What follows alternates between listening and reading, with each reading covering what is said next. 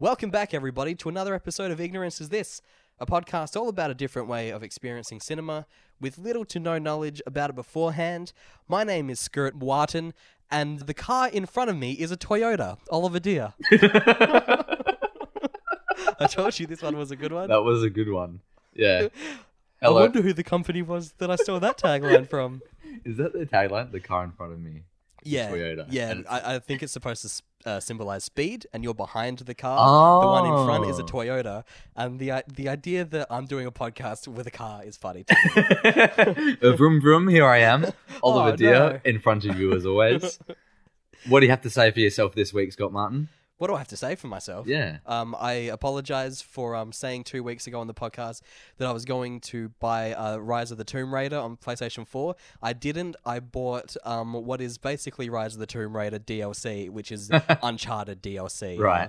And I've been playing that instead. It feels like it's the same thing, though. We're in nice locations. I'm playing strong kick-ass female leads, and it's great. Yeah. It's just it's a shame that it's short. So that's our Yeah. game update corner. Yep. We have Game Corner every week on the podcast. It's been a tradition since episode 1. My hot take is that they've recently put on the PlayStation buttons, they've removed the circle, the X, the square, and the triangle on the newest model.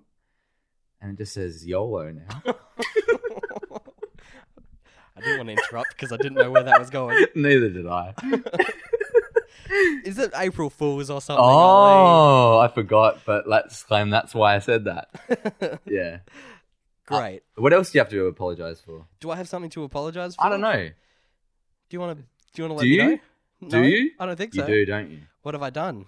Guilty. Guilty, this man's face. We're in person. Oh yeah. Usually not in person. Usually that's- over Skype, over That's why phone call. we're not lagging and we're Yeah. not speaking over the top of each other. No.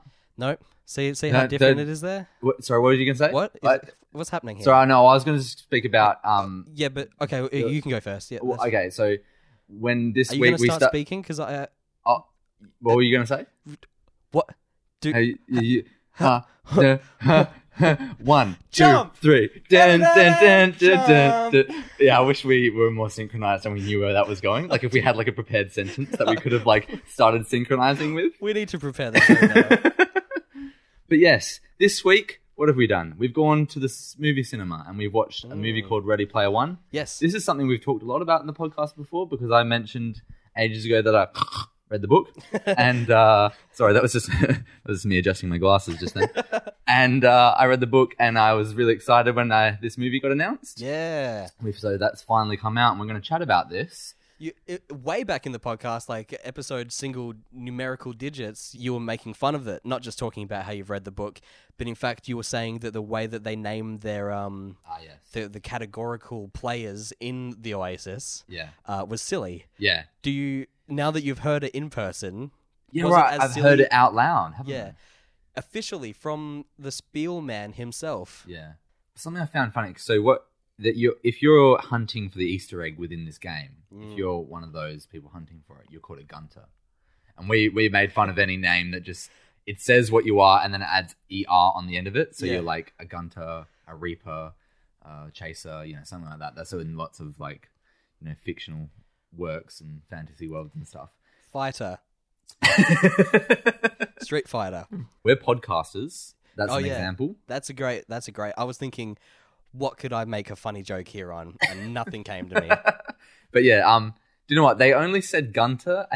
They might have said it a couple times, but the only time I noticed was very early on when they were explaining kind of the world's exposition. And then it wasn't really referenced again. So it's kind of like they're just saying it as a way of, they're like, hey, this is just how we're referring to these people. But they didn't, there was no cringy dialogue of like, I'm a Gunter, and that means I'm a hero. I didn't hear any of that crap, which I'm thankful for. Not in the actual specific example of Gunter, but there was quite a little bit of cringy dialogue overhead of the voiceover, I should Yes, say. so that's one of the big criticisms with the book was that there was a bit of a cringe factor to parts of it. It was written by a creep. We were researching the author before and we We don't much like him. He's a poet. Yeah, he's a poet.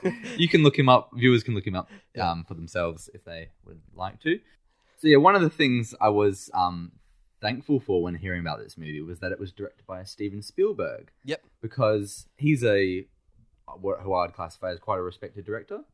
And therefore... In the past. Yeah, in the past. Yeah, no, fair enough. Fair enough. And I was really hoping that he would pick up and delete some of the mistakes from the book, or some of the things from the book that a lot of people find a little bit cringy. Yes. About the culture and the characters. Yes, the Bazinga factor. I want to start coining that. If something is overly nerdy for the sake of I'm going to get the respect of my peers by also being nerdy, let's call that the Bazinga effect. Okay, so that's the Bazinga effect, coined from Sheldon Cooper. That sort of person. Yeah. I don't know if that person exists in real life. I think they might listen to a podcast. Yeah. Yes. So in the book, basically, the story behind this movie, Ready Player One, is that it's in the distant future, or the near future, where the whole world is now absorbed in this massive virtual reality world called the Oasis. It's basically an endless sandbox universe in which you can carry out your own missions, doing your own thing, or you can, there are a lot of things you can do. I don't know how much the movie really revealed, but in the books, like you can go shopping, and you can deliver real things to your real life self. They did that once in the it was kind of implied through like just the visuals and everything, which the visuals really cool. We'll get to that later. So like pretty much everyone lives in this online world, and because a lot of people in real life are in poverty and they don't, there's nothing in the real life that's keeping them there. It's as apocalyptic a future as you can get without being apocalyptic. Would you say? So it's pre-apocalyptic, not post-apocalyptic. Yeah, and it's good because it's in some way a very believable future where technology is advancing and it's sort of this Black Mirror, evil, technology ruled universe, which we kind of like society just lets this happen. But what if phone? What if phone? Yeah. That's what this movie is asking today. What if virtual reality, but too far? Yeah. And basically the premise for the story is that the CEO or the founder of this Oasis, he dies just from old age, we assume. Nefarious plot, perhaps. Pretty much old age, I think. I would imagine that they would go more into that in the books. Is that what happens in the books? Yeah, I think he just dies from a disease and he's old. But he leaves behind a trail that leads to an Easter egg. And an Easter egg is, for those who don't play a lot of video games, it's something sort of just like a surprise left in there for the developers, for players to find. And it's usually like, the name of one of the developers.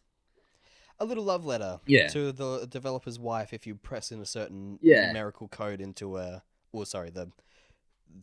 squares and triangles in the correct order. It's like a fun little surprise. Yeah. Fun fact. Yep. IRL, I consider myself to be considered quite of a gunter. Oh, yeah. My favorite, I like video games, yes, but my favorite thing is finishing a video game or even finishing a TV show or whatever, and then researching online to see what kind of Easter eggs there were.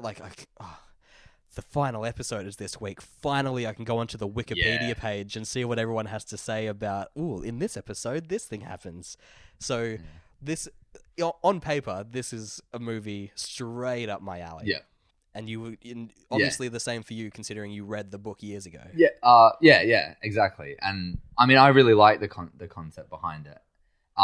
Where the books like trend into sort of cringiness is some of the characters are very, I don't know, Sheldon Cooper. Sheldon Cooperish, nerdy and self-absorbed. Will Wheaton. Because Sheldon Cooper is kind of so pop culturally inclined and nerdy that he's unlikable. Yeah. But I imagine that this earnest gentleman would try to write his characters to be nerdy but also charismatic, like a Will Wheaton. Yeah, right. Yeah. So, what part of the plot in the books is the founder, in order to find this Easter egg, you have to know a lot about the founder. And the founder or the CEO of this Oasis, he loved 80s things. So in order to solve the puzzles, you have to know a lot about 80s pop culture and 80s references, which the main character does, and he's a little bit insufferable. because he describes in great detail how much he knows. Yeah. For people that don't know a lot about 80s pop culture, myself included, I didn't know everything they were talking about in the book or even in the movie. It's kind of interesting hearing about some of the the facts that he has about this, and it is quite interesting because obviously it's pretty much just the author showing off how much he knows, right? Yeah. But yeah, essentially they have to know all this information, and it does come back later in the book wow, I needed to know this challenge because this is something I've studied for, and that's where the main characters in the book become a little bit intolerable because they just show off how much, how smarty pants they really are. They get better towards the end, but yeah, that's probably one of the big criticisms of the book. So Scott, did you think, I thought in the movie, that didn't really come across at all for me, only because perhaps I had such a juxtaposition and a contrast to the book where I'm not getting every single detail. I'm not getting pages and pages of 80s references. In this, I got maybe a couple of lines. Sure. What did you think, though? What did I think of the incessant 80s references and whatnot? Yes, what did you think? Look, I was convinced I was going to hate this movie going in. Yeah. And that was because I don't much care for, while I do consider myself a bit of a, geeky nerd boy when it comes to this kind of thing. For example, in the movie, there's a plot point about a particular director, disliking a particular piece of work. Mm-hmm. And that was a cool moment for me because when they show that on screen, I was like, oh, I get it. But then they explain it to the people that didn't get it. Yeah. So few and far between, there were some points that I was bored when they were explaining things that I already knew. Uh-huh. But when I was going into the movie, I was thinking that the whole movie was going to be explanations about things. Right. To the point where it was insufferable, like you said, with pages and pages of written text about it. I wouldn't be able to get through that book, I don't think. That is it's 100% what the book was. It's as if they were always explaining, things back in the past. Yeah. And explaining how it's relevant to the current situation. Sure. So I was going in thinking that those parts were going to be the bits that I hated the most about how really slap in the face it was about these references about the 80s. Mm-hmm. But it actually kind of became the part that I liked the most. Right. The parts that I thought I was going to like the most, I ended up hating. Okay. And the bits that all the references and whatnot were actually quite fun to keep an eye out for and an ear out for and whatnot. I think because Spielberg kind of reserved himself with the references. He made every reference quite. Spielberg himself. he didn't go in on the Spielbergness. He didn't much. There was no E.T. There was no. He had Star Wars and Indiana Jones at his disposal, I'm sure. I was 100% sure because this guy bloody loves his Atari games. I was convinced they were going to make a joke about the E.T. video game destroying the game industry like it did. You know about that? I don't know. Let me go all bloody. Okay. What's his name? Give us some 80s references, some background context. Let me go all Parsival/Wade, Ty Sheridan on you. No, there was a video game based on E.T. that was so terrible that it destroyed the gaming industry. They made so many copies of it, no one bought it. What they eventually did is they went out into some desert area in the US somewhere, or maybe Mexico, and they just dumped them into the sand. And they were only recently recovered a couple years ago. Crazy. So, this whole character being about, I love the Atari more than any of my PlayStation 10s, I was convinced that they were going to have a little tongue-in-cheek joke about E.T., but they didn't, and I'm upset about it. Sorry, and if I seem distant, it's because I'm just reading a Wikipedia article. Ernest Cline also has a book called Armada. Yeah, this is a spiritual sequel, I think. Something like that. The story follows a teenager who plays an online video game about defending against an alien invasion, only to find out that the game is a simulator to prepare him and people around the world for defending against an actual alien invasion.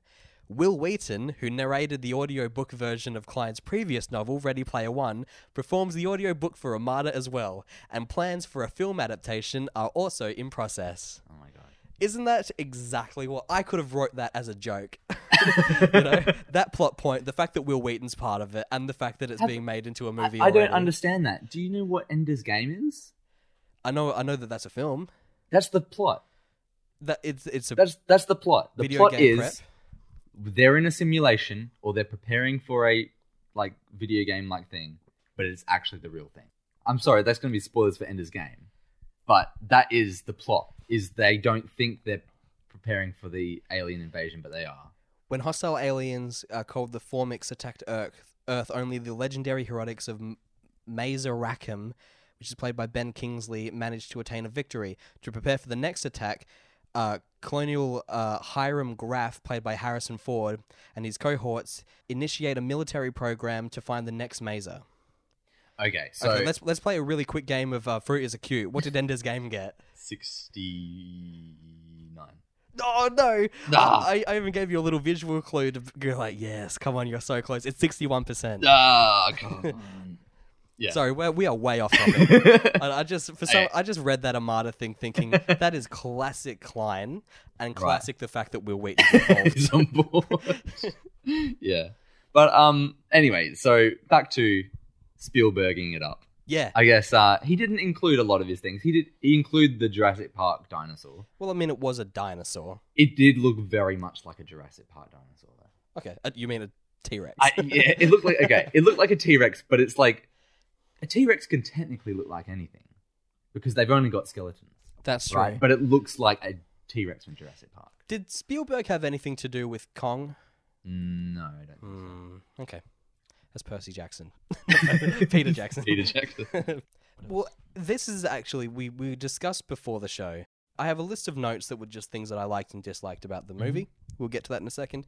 But I have one discussion point that I want to pitch to you. Yeah. Okay. And you kind of tiptoed the line just there on it being what I was writing about. Did this feel like Spielberg? Did this film feel like a Steven Spielberg film? Away from the fact that it could have had possible references to ETs and whatnot, did this feel to you like Steven Spielberg directed it? To me, it did. Yeah. Okay. No, What do you think? Well, I'm looking. I'm also on Wikipedia page for Steven Spielberg to find out the things that I've seen of him. Yeah. Jaws.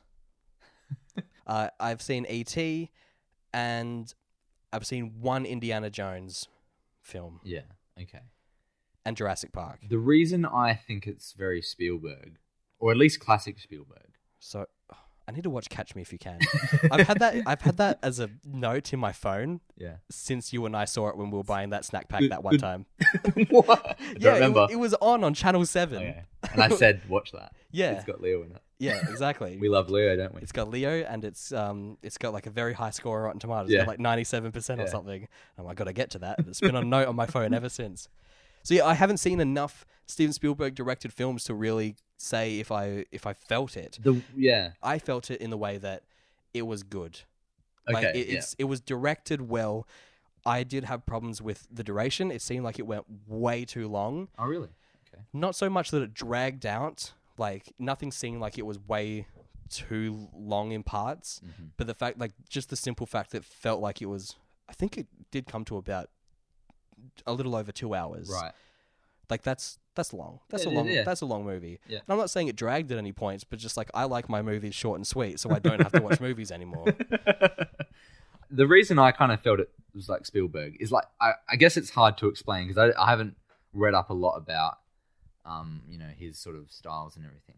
It's like kids could watch this and it just felt very magical and very movie like, but it didn't feel like blockbuster. They were just doing things for the sake of looking cool for movies. It felt like, I don't know, all the characters were characters, I thought. Like the villain, for example, so many Hollywood films don't develop their villain. They just sort of, they're like, oh, hey, look at this guy. He's a bad dude.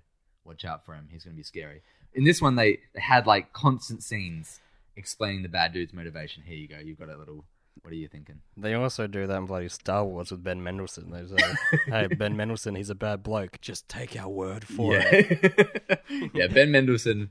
He was great in this. Classic bad bloke, but yeah. Do you think he was great in this? I do. I feel like he didn't phone it in, which I was like, you get a script like Ready Player One, and you are Ben Mendelsohn. I feel like you read it and go, oh, I don't want to do this, but it's probably going to be good money. Yeah. You know? Yeah, right. But you see Steven Spielberg. He does a good job. Yeah, he didn't phone it in, is what I'm saying. Like, he seemed to act in this. And this is what I mean. Like, the universe... I think this is thanks to Spielberg. I think if this was just a Hollywood film, this film would have gone nowhere. It would have been done so poorly. but every character feels like they're a character. Yep. Including Tracer from Overwatch. yeah, she made a very brief cameo. Mhm. I'm talking about Halliday, the CEO of the company who created the Oasis. Yeah. He had like mannerisms. He was his own character, and you actually felt just by the way he spoke and acted, you like, this guy is like an introvert and he has trouble socializing. Like you got him, yeah. Holloway was pretty much my favorite character, and Yeah. my note said the real life characterization of Holloway, not his online persona, was very funny and cool and awkward, but not in a sniffling nerd kind of way, Yeah. which it could have very easily been. Yeah, no. You know? In the book, the impression I got from Halliday is these because you only really ever hear it from his avatar, like his in game. So he's very booming voice and very authoritative. Right. You don't hear the introverted guy he actually is. Who played Holloway? Halliday. Mm. Mark Rylance. Oh I no, recognize him. Who he's is he? Spielberg's favorite. Oh, great. He's in a lot of Spielberg stuff. I'm pretty sure. I genuinely think like he was my favorite. Every time that he was on screen as the Hubert person of Do you know him. something you've seen him in is he's the boat captain in Dunkirk, of the little civilian boat. Oh, I'm learning more and more about Dunkirk every day. To the point where I want to watch it again because, like, Yeah. I don't think when I watched it for the first time, I knew that it was Gilderoy Lockhart in there. Oh, that's right. He just looked like a vaguely familiar face, Yeah. but now I know it's Gilderoy. I want to go in again. Yeah. But you said before that this is going to be a massive hit for a lot of people that like love this kind of culture. Yeah. I feel like 10 years down the line, this is going to be a lot of kids' favorite movie. Yeah. You know what I mean? Really good point. To the point where like one of my favorite movies is Scott Pilgrim because Yeah. my favorite things when I saw that were comedy and video game stuff. Mm. In a world where we live in VR chat, Yeah. this is VR chat the movie, by the way. That was one of my other little notes. Have you played VR chat ever? No. It is this. You Right. put on your headset, you load it up on Steam, you pick an avatar for yourself. It can be anything. Any skin. Right. Okay. And then you just jump between like little areas and speak to people. Oh, great. But you're absolutely right with the comment like this in the future. This is going to be kids' favorite movies because like it's the thing they're going to come back to. And like, oh, I watched that as a kid. I should watch it again. And then I watch it again. And they're like, oh wow, that actually really is a good film. Yeah. And it's good because this movie celebrates films from the past that were like classic to the kids of that time. It's all about, and including the book, it's all about, as a kid, I love Jurassic Park. And now it's bringing it back. Or like, and that's the Halliday, the maker. Like his thing is, I loved The Shining as a kid, or I loved this movie as a kid. I'm bringing it back, and it's going to be a major part of my Easter egg hunt. Yeah. No, I'm thinking like because I was so ready to hate this. Yeah. But there are so many good points about it being like good for it's going to be a lot of kids' favorite movies. The fact that we live in a world where VR chat is a thing, and this is VR chat to the extreme. Yeah. People are going to see it and go, "That's what the future looks like," and I can't wait for that. And that's going to stick with a lot of people. Yeah, and this is like a lot of kids' pastimes is what goes on in this movie. I think like the way sort of games and stuff are celebrated, and all the social media and stuff. Can we talk about the cameos for a Yes. quick second? Oh wait, before we get to there, I was just going to say. No, sorry. It's not a segue. It was just a joke that I had just thought of. Oh, A one-liner joke. Could I just perform it really Okay. quickly? There were lots of characters like Tracer from Overwatch and King Kong, and Jurassic and the T-Rex from Jurassic Park. Why wasn't there Abraham Lincoln from Steven Spielberg's 2012 American epic historical drama film directed and produced by Steven Spielberg? Lincoln. I would have loved to have seen Lincoln in the final battle. notoriously loved protagonist Yeah. Lincoln. And Where was he? and Tom Hanks's character from The Post.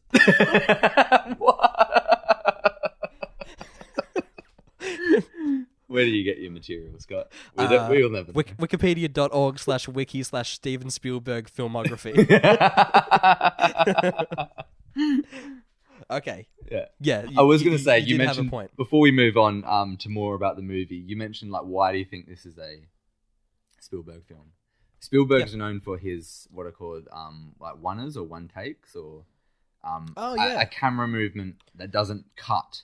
It moves between multiple camera positions of the camera, but it stays the same. There was a lot of that, and there was a very Spielberg one at the start, which I thought, okay, this racing is scene. Racing scene, yes, that had a lot of every scene had a lot of them. Okay, where it's just like the camera moves from here, it's like a close up, and then it moves out, and then it's a mid shot of cars racing, and then it goes back, and it's a wide shot, and then they go in again. But there was one at the start where the camera is in his little shed in the room where he does his goes into the Oasis. It then pans around and goes into his goggles. Like obviously it's CGI created, but it then zooms around the world as he's narrating it, and it's all this really long shot of them showing what. And I thought it was a great visual representation of what the Oasis felt like in the book, where it's these so many worlds in space, and they just transition. There's the Minecraft world. There's the... That was weird, wasn't like that? Yeah. I knew that the movie was going to be very referencey, but for some reason, seeing that Minecraft world straight away just made me go, oh, like it jarred me for a second. Because you aren't expecting, because there's always this thing about copyright material. You can't use other studios' things. They got so many properties to make this world feel believable, because that's the whole reason it sells. Like in the book, that's the reason it's exciting because people come into the world because they're like, oh, I love Harry Potter so much. I can go in here and I can be in Hogwarts. Yeah. I can go anywhere. Just like VR chat. Yeah. Yes, revolutionary VR chat. Exactly the same as Oasis. Anyway, let's move on to talking more about the film. Yeah, let's talk about VR chat, the movie, Le Wrong Generation. Yeah. There was actually... something that I was so ready to talk shit about on the podcast, but actually didn't happen in the movie. Okay. They made a great omission by getting rid of this that was originally in the trailers. Okay. There was a point where what's his? I want to say Percival, but I know it was Parzival. They explain that name in the book. God, of course they do. I know. I think it's just because the name was taken, so he had to go with Parzival. But he's like, but I like it better because it's my own. Oh, so it was originally going to be Percival. Yeah, but the name was taken. I think that's what it was. Bossman 69. That would be my one. But there was a great omission. There was a trailer, and it said like the epitome of the whole Le Wrong Generation movement that's happening, where a lot of teenagers, like, they love the Beatles so much, and they go, I don't want to hear none of this music with Lady the Gagas, and the 21 Pilots. Yeah, acting as if they don't know what it is. And in one of the trailers or one of the clips, I don't know what it was, but the main character says something like, I was born in 2045, but I wish I was born in the 1980s. Oh, really? Yeah, Jesus. Straight up that. It was like, the 1980s has all of my favorite things, and meanwhile Jump by Van Halen's playing in the background. I bet, like, Spielberg was on the Reddit thread being like, everyone hates that line, I better take it out. That was it. I'm pretty sure that's in the book. Like, he's like, yeah, I wish I was born in the 80s. Yep. Because that's when Halliday was born, and that's where the generation I want to be in. I was just ready to... The second I heard that was the moment where, like, I'm off this movie. Yeah. I'm off it. But watching the movie, that never happened, so therefore I was on the whole time. Yep. Do you know what? I actually thoroughly enjoyed myself. You showed me the trailer today. Yeah, I sure did. I can completely understand not wanting to like that movie. Because I don't think the trailer was, like, I don't think it was really good, and I don't think it gave a good Spielberg take on the movie. Like, it didn't give that impression. It could... What you were saying... earlier was that you said that if this wasn't handled by Steven Spielberg, it was handled by just a regular studio, it would have been awful. It would have been absolutely awful. The trailer kind of perceived what that studio feel would have been like away from the Spielbergness. Yeah, because the trailer spoiled a lot of things. Yep. There are a lot of moments in there I was taken aback by, even though I'd read the things. Because they make a couple changes from the books, obviously. Mm-hmm. And there were a couple of them they revealed in the trailer that even book people wouldn't have known. Oh, that's cool. And so that's, like, it's kind of a shame. So, like, I was just going to mention some of the changes was, like, in the book, he never meets any of the real life of his friends until the very, very end. Essentially when they're gearing up to go to the final battle. Oh, okay. In this, around the halfway point, he meets up with Artemis. Sure. And I think I actually liked it about the book was that he never meets any of them because he's only with people when he's in the Oasis, and every time he's in real life, he's alone and he's got nothing. Yeah, so they kind of pulled the pin a little bit early there. And not only did they, pull the pin, I understand Spielberg probably had his reasons for doing that, like in the movie. I get it, it's an adaptation, they're going to have to change things. But in the trailer, they show Artemis's real life character. Yep. And I don't know about the others, possibly. Probably not H. Not H. 'Cause that's a bit of a reveal in the movie. Not H. I didn't know about that. That was a cool surprise for me. I didn't even know that that actress was in there, who right. I'm a fan of. Yep. Like when I do my research beforehand, I try to avoid cast lists. Yeah. I like to see what the promotional material is, what they're promoting. If there's like a cool that moment, that's why I didn't know that TJ Miller was in this. Yeah, right. Which is a shame that he was in it. Can you just let the audience? No. Look. TJ Miller, he's a bit of a controversial figure at the moment. Yeah. I personally don't believe his side of his story that is surrounding him right now, so I don't want really anything to do with him. He was in this movie as a character, had nothing to do with his face. It was just his voice, and I didn't realize it, and I liked that character a lot. Yeah. That's all I have to say. Okay, I even like the fact that his name is iRock. Yeah, because that's funny, and he had a lot of funny, genuinely. Yeah, no, he did. It's because I laughed at it. TJ Miller is a good comedian. He's a good comedy actor, and if it was performed by anyone else, I would say he could be my favorite character in the film. But now it is tainted. Because what happened was you have just outspoken in the past, and I know you have you didn't really like TJ Miller. And I come around to your laptop and I'm like, oh, do you reckon they cut scenes, live action scenes of TJ Miller in this film because of recent controversy? There was no live action moments with him. No, there wasn't. But I was asking you if you thought there would be cut scenes.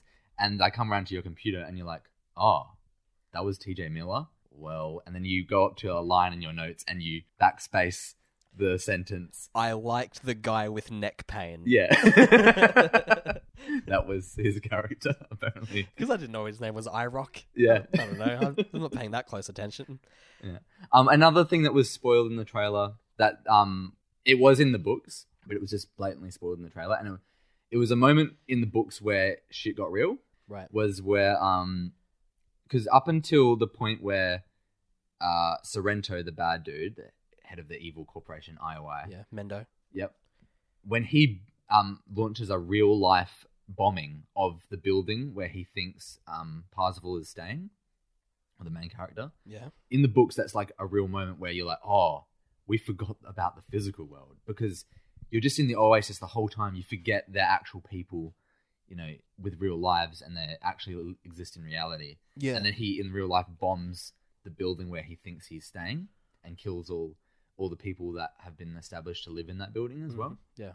In the movie, that was a cool moment as well because I thought, oh shit, no, this is where it's happening. This is where it's going to happen. But then we watched that trailer, and you clearly see his building that's bombed.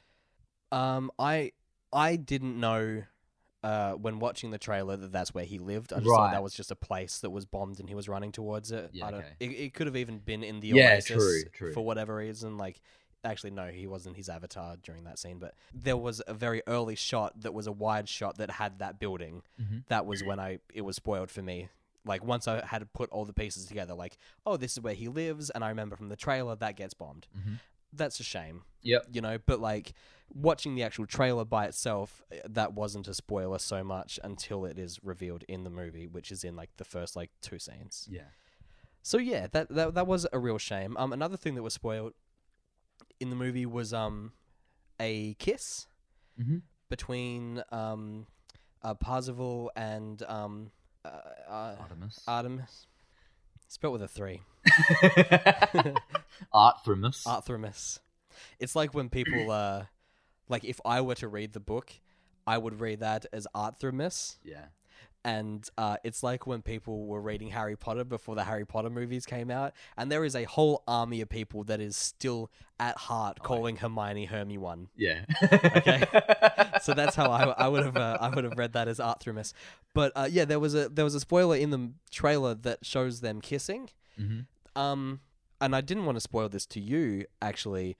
Obviously, I'd seen the trailers before the movie. But I leaned over to you and I said, hey, that person's voiced by this girl that's in Bates Motel. Oh, right, yeah, She's really great. And you were like, does she look like the VR chat version of herself? Does she look like does it seem to be her avatar based on the way that she looks? Yeah. And I had to stop myself from going, yeah, but that doesn't matter because you see her later on. Right, yeah. So it spoiled the fact that you do get to see her, as you mentioned before. But the fact that they actually kissed wasn't so much of a spoiler up until about halfway. Yeah, okay. At the halfway point where they are very, very, like, romantic with each other, I was just thinking, oh, this kiss could come at any point. So if they were, like, completely cold with each other for whatever reason, or if they were just normal friends, like, completely platonic with each other, that kiss would have been a spoiler, as in the very last thing. But the fact that they were very romantic, like, halfway through, it wasn't so much, like, it didn't impede my viewing. Because I was thinking, like, oh, this could happen this scene or the last shot of the film. It's not Spider-Man, the trailer, but it wasn't perfect. Yeah, no, yeah, totally. Because there were problems. In the books, that point where she stops being like, she gets a bit like distant with him because he reveals that he loves her, and she's like, you don't know what I look like, you don't know anything about the real person. It's just what I'm showing you. Yep. That was like. At that point, he loses pretty much everything.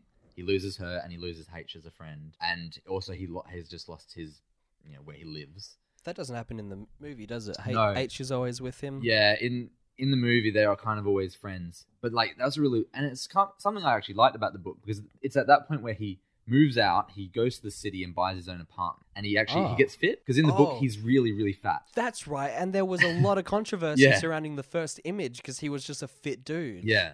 Exactly. And people were like, this doesn't represent, what I think about the characters to be at all. Yeah. He's supposed to be really, really fat. And what he does is goes to the city. He basically gets fit so that he can actually perform better in game as well. Yeah. And from there, and all of the characters don't live in the same city. They're all from around the world. Yeah. Like Shoto and Daito, they live in Japan. And this is another spoiler for the book, is that Daito actually is murdered. Ioi sends a gunman up. Shoto then comes over to the States because what happens is Ogden Moro, who's played by Simon Pegg. He involves himself because he doesn't want a company to own the Oasis. Yeah. So he brings them all together. He's Nick Fury, and he assembles the Avengers. And that's when they'll meet, and it's right at the end. I did like about in the film and obviously in the book as well that the two people that made the Oasis, neither of them are bad people. Yeah. Like, one of them doesn't turn out to be, like, wanting to become a big dictator about the whole thing, which is such a trope that could very easily have been thrown into this. The fact that Simon Pegg's character was cool throughout the whole movie, and obviously so was Halliday as well, who, like I've said before, is my favourite character almost. They just had a misunderstanding for whatever reason. Just a past squabble that turned them against each other. And I was going to say, the slight twist with Ogden in the movie is he's the guy who gives Parzival an extra life. Yeah. And he... Yeah. I loved that. Yeah, it was really good. Did you hear me in IRL? I went, aww. Yeah. The second that he was, because I don't know why, but for some reason that really it's nice. He's like, he has no stake in the game. He just wants to help. He's just being a nice dude. In the book, he's not actually that that character. Oh, so that was a cool surprise for you. Yeah, it was a surprise for me as well. In the book, it has nothing to do with him. He gets an extra life through playing Pac-Man or something. When he threw the quarter at the dude and they walked away with it, I was going to lean over to you and be like, I reckon that's going to come back.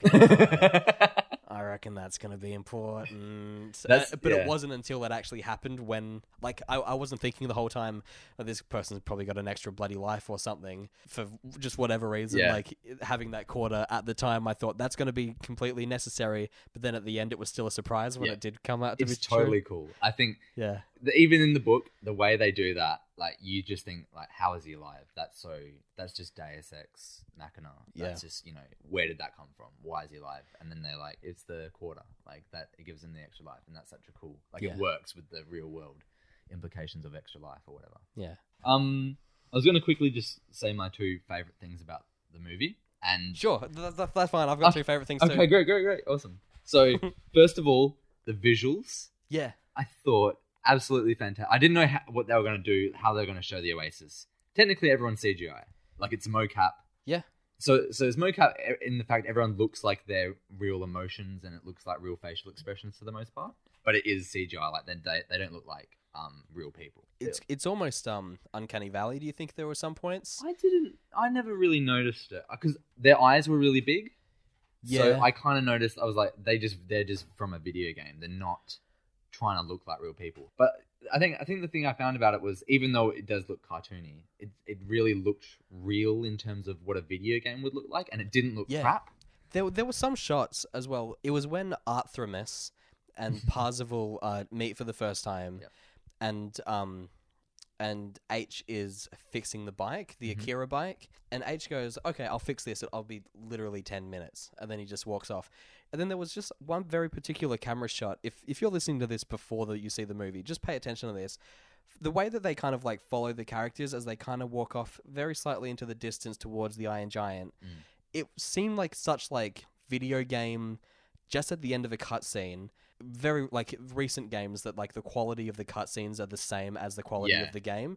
The way that it kind of just zoomed out a little bit, where you see their whole body because it's a third person game. And then they're about to follow them into like the gameplay, and that's cool. It was just the way that they just positioned the camera to be that way. Made me go, oh, it's just like you're about to like start playing again after that cutscene just happened. Imagine if it didn't cut and the camera just followed from a third person angle, like followed them behind. No, imagine if that happened and then a HUD showed up and then like and then controllers pop up in front of you in the cinema and they're like, you're playing the game now. Are you ready, player one? Yeah. Can you high five that one? Because I was really proud of it.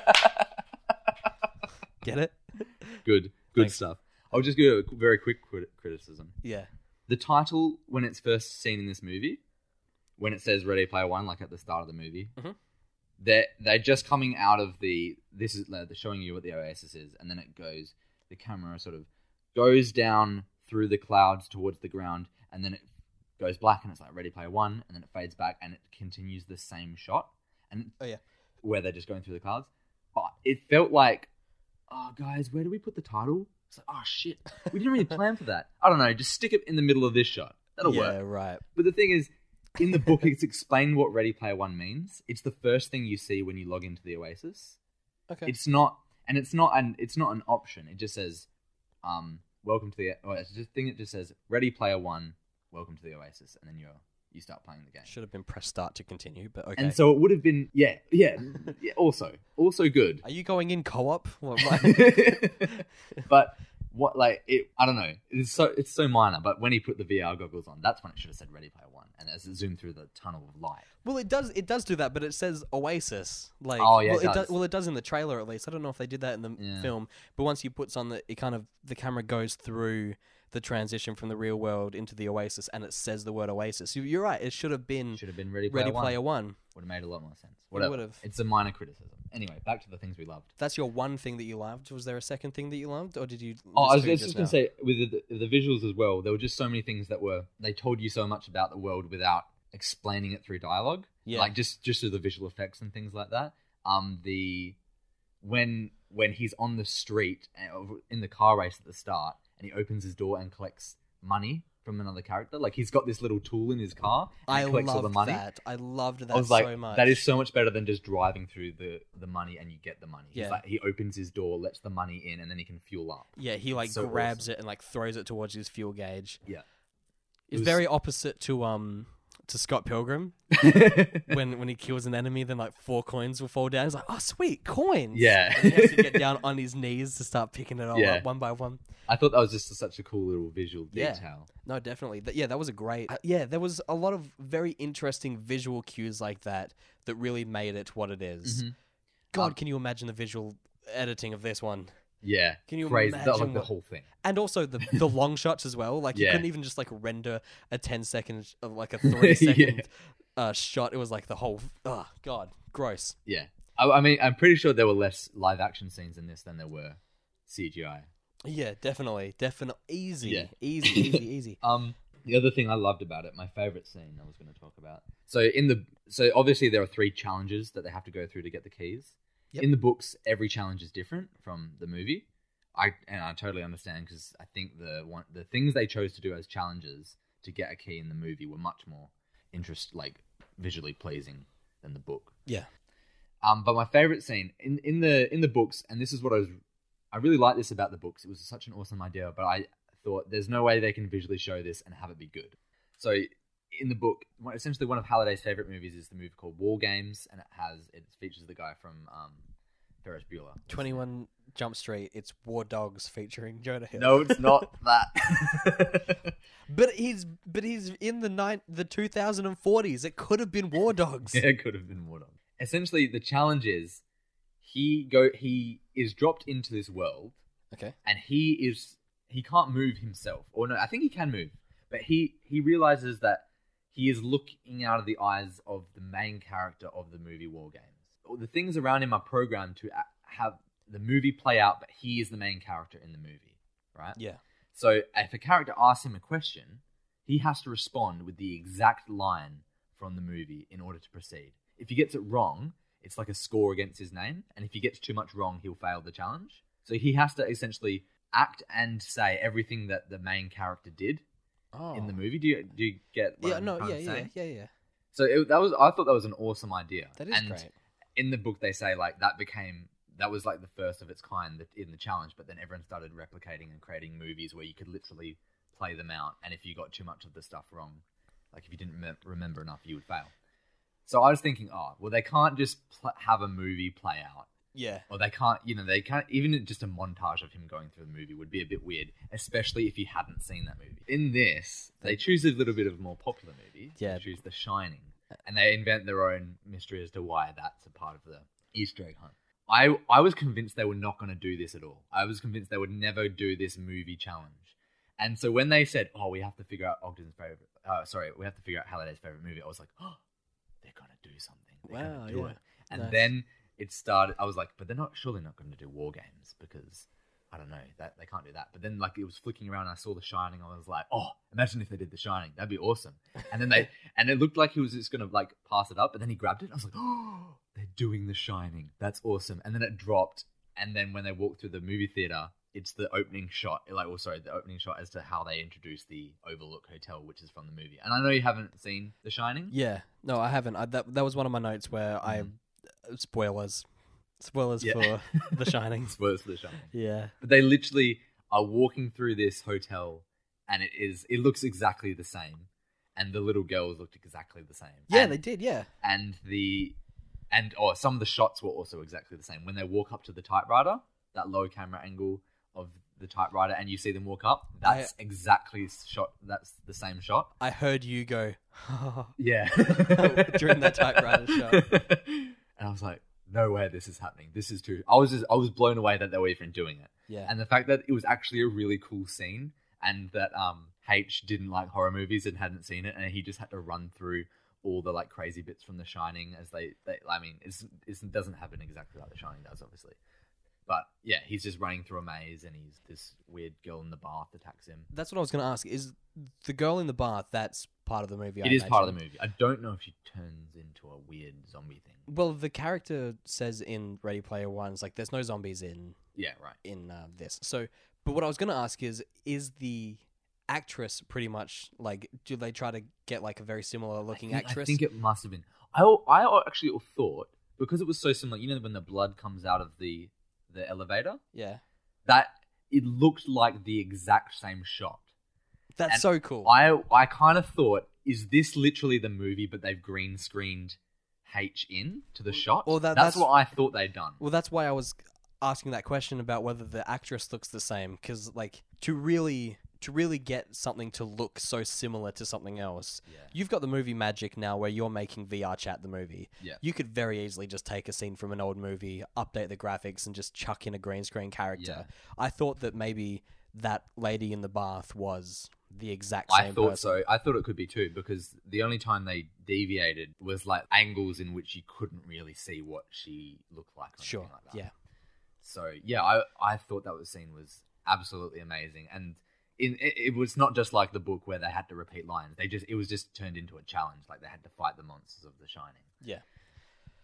And so that was probably my favorite scene in the movie. I was just shocked they even did it, and also because I was like, I don't watch war games, so that wouldn't be exciting. But the fact they did a movie I'd seen and it was pretty famous Yeah. movie, and they handled it so well. I thought. No, they've definitely made the right choice by changing the movie. Yeah. No one's seen War Dogs starring Jonah Hill. But like, That's true. That was one of my iffy to negative notes where, like, to me, I got some spoilers from that because I've been trying to avoid it very, very much so. But I understood the references enough. Like, I obviously know about the twins and the photo of Jack Nicholson. The axes through the wall. Yeah. Obviously. So it was still cool, and I thoroughly enjoyed it. Could be one of my favorite scenes, actually, just because I'm a film nerd. Like, I got it enough to be like, they're clearly putting a lot of love and care into this. Is that your second and final point? Yeah, that was for your favorite things. That's all I wanted to say about. Away from so I'll start talking about mine now. Things that I liked. Away from the guy with neck pain. I really liked Superman Marcus Phoenix. Okay. Which was Go on. which was played by Ben Mendelsohn, Sorrento, when he's in the Oasis. Oh, okay. Yeah. Don't he look like Superman Marcus Phoenix? Yeah, he does. He looks like businessman. He's Superman. Buff. He's got the Superman hair, and he's trying to make himself look all good. Classic ego when it comes to VR chat. Like, you want to make your avatar look as pretty as possible. Yeah. But also, he is wide like Marcus Phoenix from Gears of War. Yeah, right. Yeah, he is. So if you watch this with that in mind and going, there's a Gears of War reference in this, it's not going to be the gun with the chainsaw. It's the fact that they seem to have modeled their main antagonist after the main protagonist of Gears of War. Yeah, where it's just this big bulk looking dude. And the other thing that I really liked, this is kind of a spoiler. Okay. Spoilers for Ready Player One. Obviously. Yeah. My favorite joke was Sorrento's password being Bossman69. That cracked me up so much because you get little hints at it, and and it just looks like a random jumble of numbers and letters, and I'm thinking, oh, he's gonna have a peeky look at that, and because he's so smart, the main character is just gonna somehow remember all that. But the fact that, like, if I read Leet Speak version of Bossman69, yes, I'm gonna remember that. So it's completely justifiable. He was like, "What's the password?" And he like kind of feels ashamed to say it out loud. B055 man 69. Can I say that scene was in the book where they trick.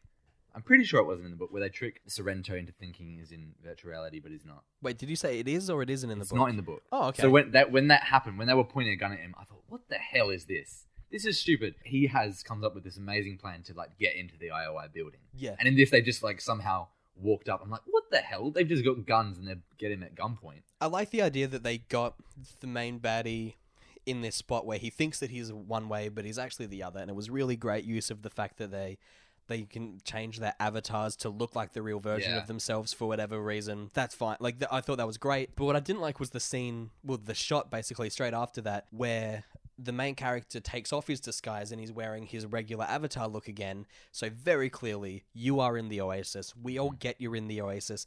But then what he does is he brings up two screens and he goes, this is what Ben Mendelsohn sees. But this is what he actually sees in the real world. Yeah. He's not really there, but like we get it. Yeah. You know, he literally brought up two screens for the person that is there already at that station. You know, like there was someone else there like working next to Oh yeah, who was it?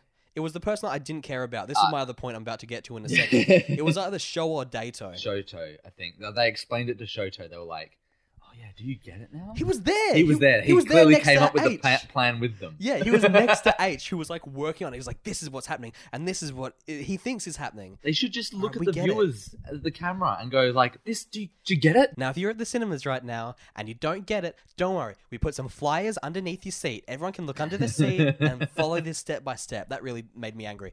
But anyway, I'm talking about the things that I liked. Yeah. Bossman 69, Superman Marcus Phoenix. For something like the fact that he walked out and he's like Lex Luthor, but looks like Lex Luthor from like the Injustice games where he has like the mech suit and is just really tank, but he's got the Superman hair, and I thought that's classic. Because he thinks he's a good guy. Yeah, he thinks he's Superman, right? So I thought that was great. I loved the fact that Holloway was an interesting character and was awkward and had like a stutter, but he wasn't like a sniffling nerd. Yeah. One thing I didn't like, it's not that I didn't like it, it's just that I didn't care much for the High Five group that weren't Parzival, Arthremis, or H. Yeah. The other two, they were like they were just shown, like, here they are, but you never speak to them until the point where it's like, "Hi, I'm this person in the real life," and I'm like, I don't care. Yeah.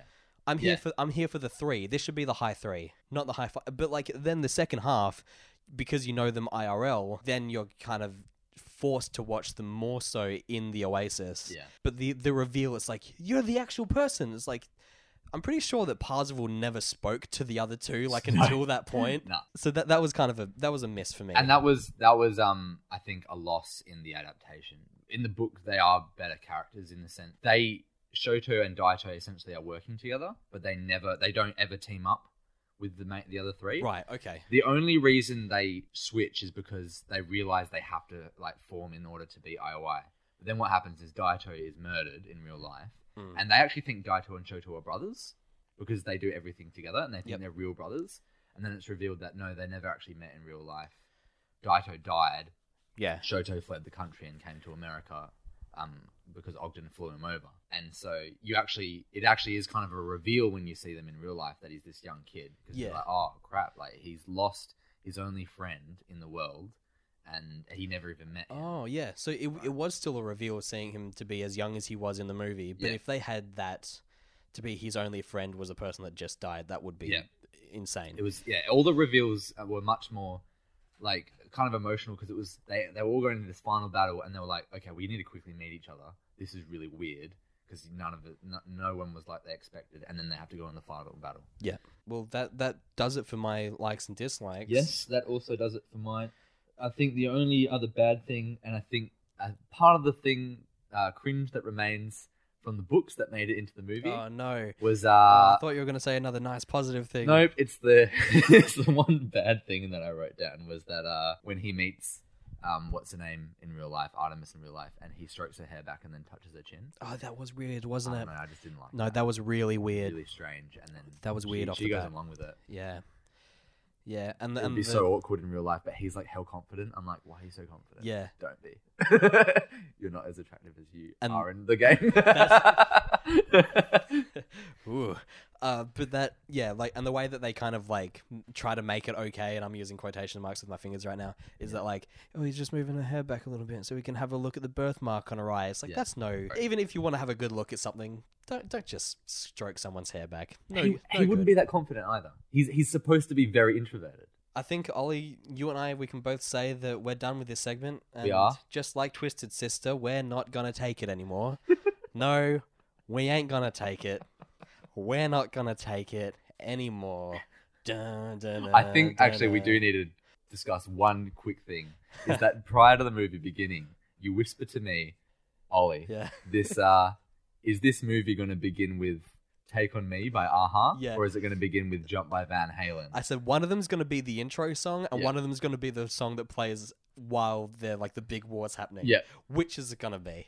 And you said Jump by Van Halen will be the first song? Yep. Guess what, baby? Opening credits. Dun, dun, dun, dun, dun, dun. Jump! But a-ha, Take On Me wasn't in there at all. It was a passing reference. Mentioned. We're not gonna take it is what was played while they're asserting themselves as the good guys, and then the end is You Make My Dreams Come True by Hall & Oates during the You Making My Dreams Come True. So what do you give this movie and the trailer? Just a low distinction. Like it was an average film that I liked enough. Oh, really? The trailer, it made me think I was going to hate the film, which is the complete Yeah. opposite of what it was, but that's just the nature of the film and the nature of my personality. To be like, hey, I think they're doing this for a cash grab. I don't like this. Yeah. Meanwhile, I'm like, I love the Bates Motel. It's definitely, has nothing to do with the fact that I just love Psycho and I'm watching it because I love Psycho so much.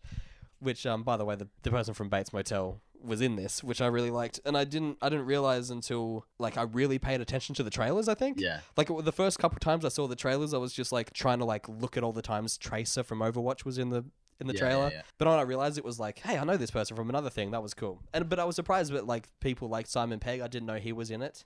Yeah. Yeah. Neither did I. Trailer would be a credit. Yeah, I would was say very a lot. trailer gets a pass from me.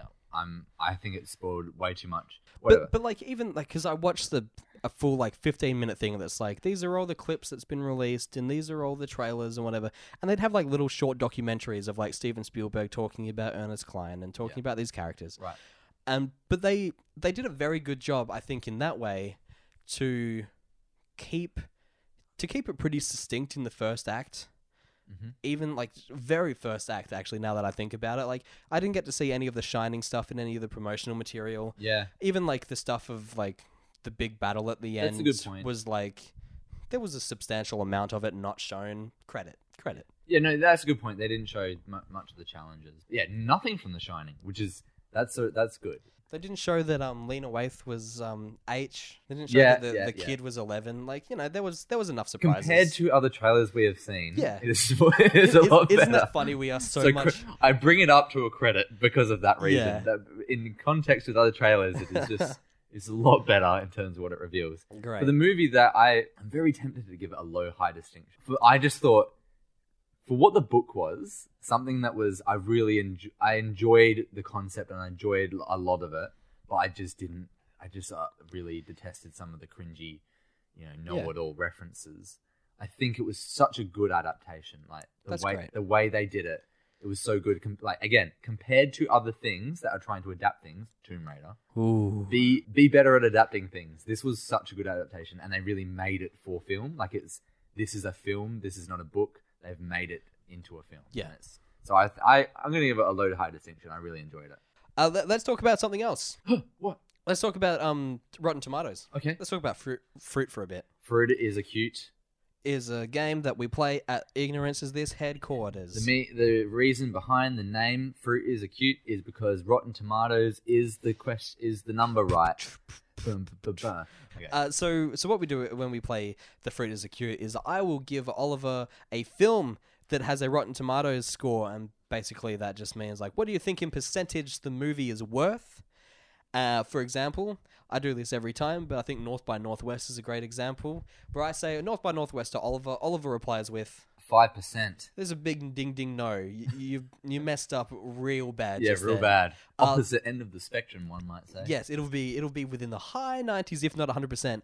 And so if he gets within 5% of the score that it actually is, then he gets a big ding ding yes. Yeah. But if he is an idiot and he says 5 for something like North by Northwest, then he gets a big ding ding no. Yeah. So normally I do 5. Yeah. I'm doing 4 this time. Oh. Because we're already over time. We gotta save. We have so much to say about a VR chat, the movie I Was Born in the Wrong Generation. So let's start with a film that I'm gonna start with this because I don't know if you know anything about it. Let me get the poster up because you would have seen the poster before. Okay. So You can make an assumption based on that. It's turned into what do I think this movie is worth based on the poster? It's just it's just that I try to make sure that Ollie knows what it is that I'm going to be asking him because it's unfair for him to guess something that he doesn't know. Yeah. It's Adam Sandler's film from 1999, Big Daddy. There's the poster for it. It's of him peeing in a public place with a kid that he seems to be taking care of. Yeah. It says, once you adopt a kid, you've got to keep him. Nature cold, look who answered. From Adam Sandler, Big Daddy. Wow, that's a lot of subtitle there Yep. for that movie. What do you think it got? What do you reckon? 12. Within 5%. I'm going to say 12. No. That's a ding ding no. Ding ding no. 40%. Okay. Now look, One of the better Adam Sandler films. Rotten Tomatoes has not been around since the late 1990s, so that is people going back to the film to review it, which means that it's probably going to be held in higher regard, because who would go back to a Very film true. like that? Yeah. Okay, so let's move on. Also, I think it's important that I say, because I forgot to say it just 5 seconds ago, but normally I like to play this game with a little bit of an extra element, whereas there's a common theme throughout. Yes. Keep that in mind when thinking about Big Daddy and from 1999, and comparing it to 2005 Lindsay Lohan's led Herbie Fully Loaded. What do you reckon it got? I've actually seen this. Yeah, me too. I don't know. I don't remember. I think we watched it in media class. Yeah, this is a great example of a good film. Herbie Fully Loaded. Mhm. Maybe that's why we're watching it. Yep. Let's say 32. I'm sorry. I'm sorry. 42%. Oh, A ding ding no. seriously? A big ding ding no.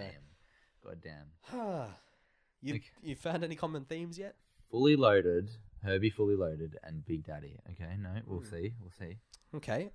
Let's move on to a film very recent. Okay.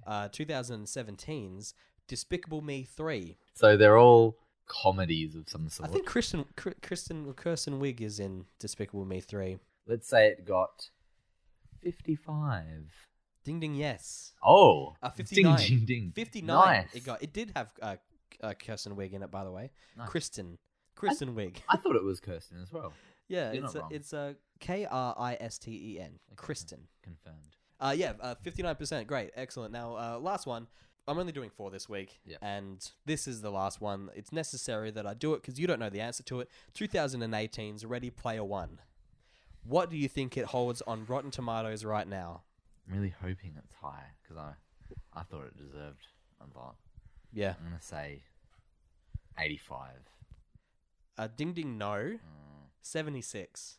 Okay. That's certified Yep. fresh, Ollie. Yeah. Yep. That's good. Certified a good movie. Yeah. And I love it when like Twitter accounts for this kind of movie is like, the internet has spoken. Ready Player One is certified fresh. Ding ding ding, and then like it has like, but it's 76%. Yeah. You know? No, it's good. It's good. If my That first means only- film was 76%, I'd be very happy with it. But if I was Steven Spielberg, would I be happy with 76%? I think I would. Do you know why? Because I think the concept behind Ready Player One is not like my parents would not enjoy that.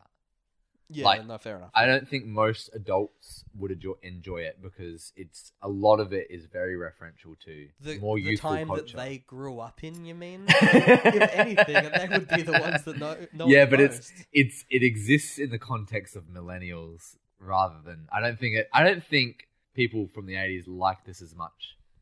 I don't know. Sure, It depends yeah, on who you are from the 80s. Yeah, fair enough. But yeah. All right, so what was the other common link? What was the common chain link between those? Okay. Big Daddy, Herbie Fully Loaded, Despicable Me 3, and Ready Player One. They all play a video game in the movie? Yeah, you're close. They all play something. Oh, okay. They play Atari. No. Okay. I don't know. They play Jump by Van Halen on the soundtrack. Oh, damn it.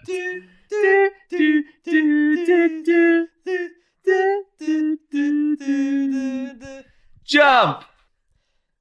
Good night, Australia. No, not yet. We got to still do plugs. Thank you very much for listening, everybody.